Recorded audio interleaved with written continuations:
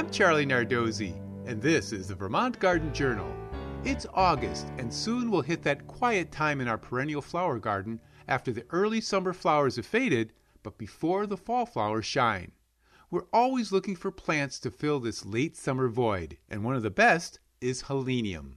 Helenium is a hardy, native aster family perennial with few pests. It grows in the wild in damp areas and meadows. It also goes by the unfortunate common name of sneezeweed because it blooms when ragweed is flowering. Helenium doesn't cause allergies, but dried leaves were used in snuff to cause sneezing that would supposedly drive evil spirits from the body. But there's nothing evil about Helenium. Native forms grow 3 to 5 feet tall with Mexican hat-shaped small flowers that form in clusters of gold, orange, and burgundy. Newer varieties have better flowering, and some, such as Short and Sassy, only grow 12 to 18 inches tall, fitting in small spaces easily. Helenium grows best in full sun on moist, well-drained soil. Apply compost in spring, but don't over-fertilize or you'll get lots of foliage and fewer flowers. Helenium is tolerant of seasonal flooding and makes a good rain garden perennial as well.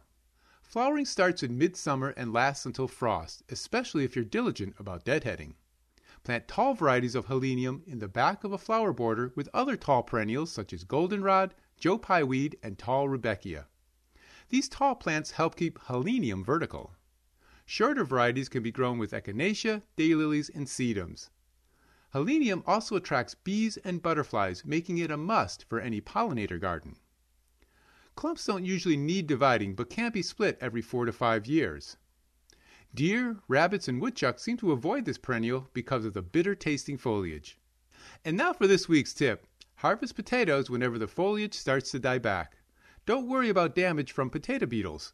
Potatoes can lose up to 1/3 of their foliage to pests and still produce a good crop.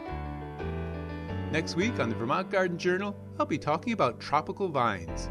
Until then, I'll be seeing you in the garden.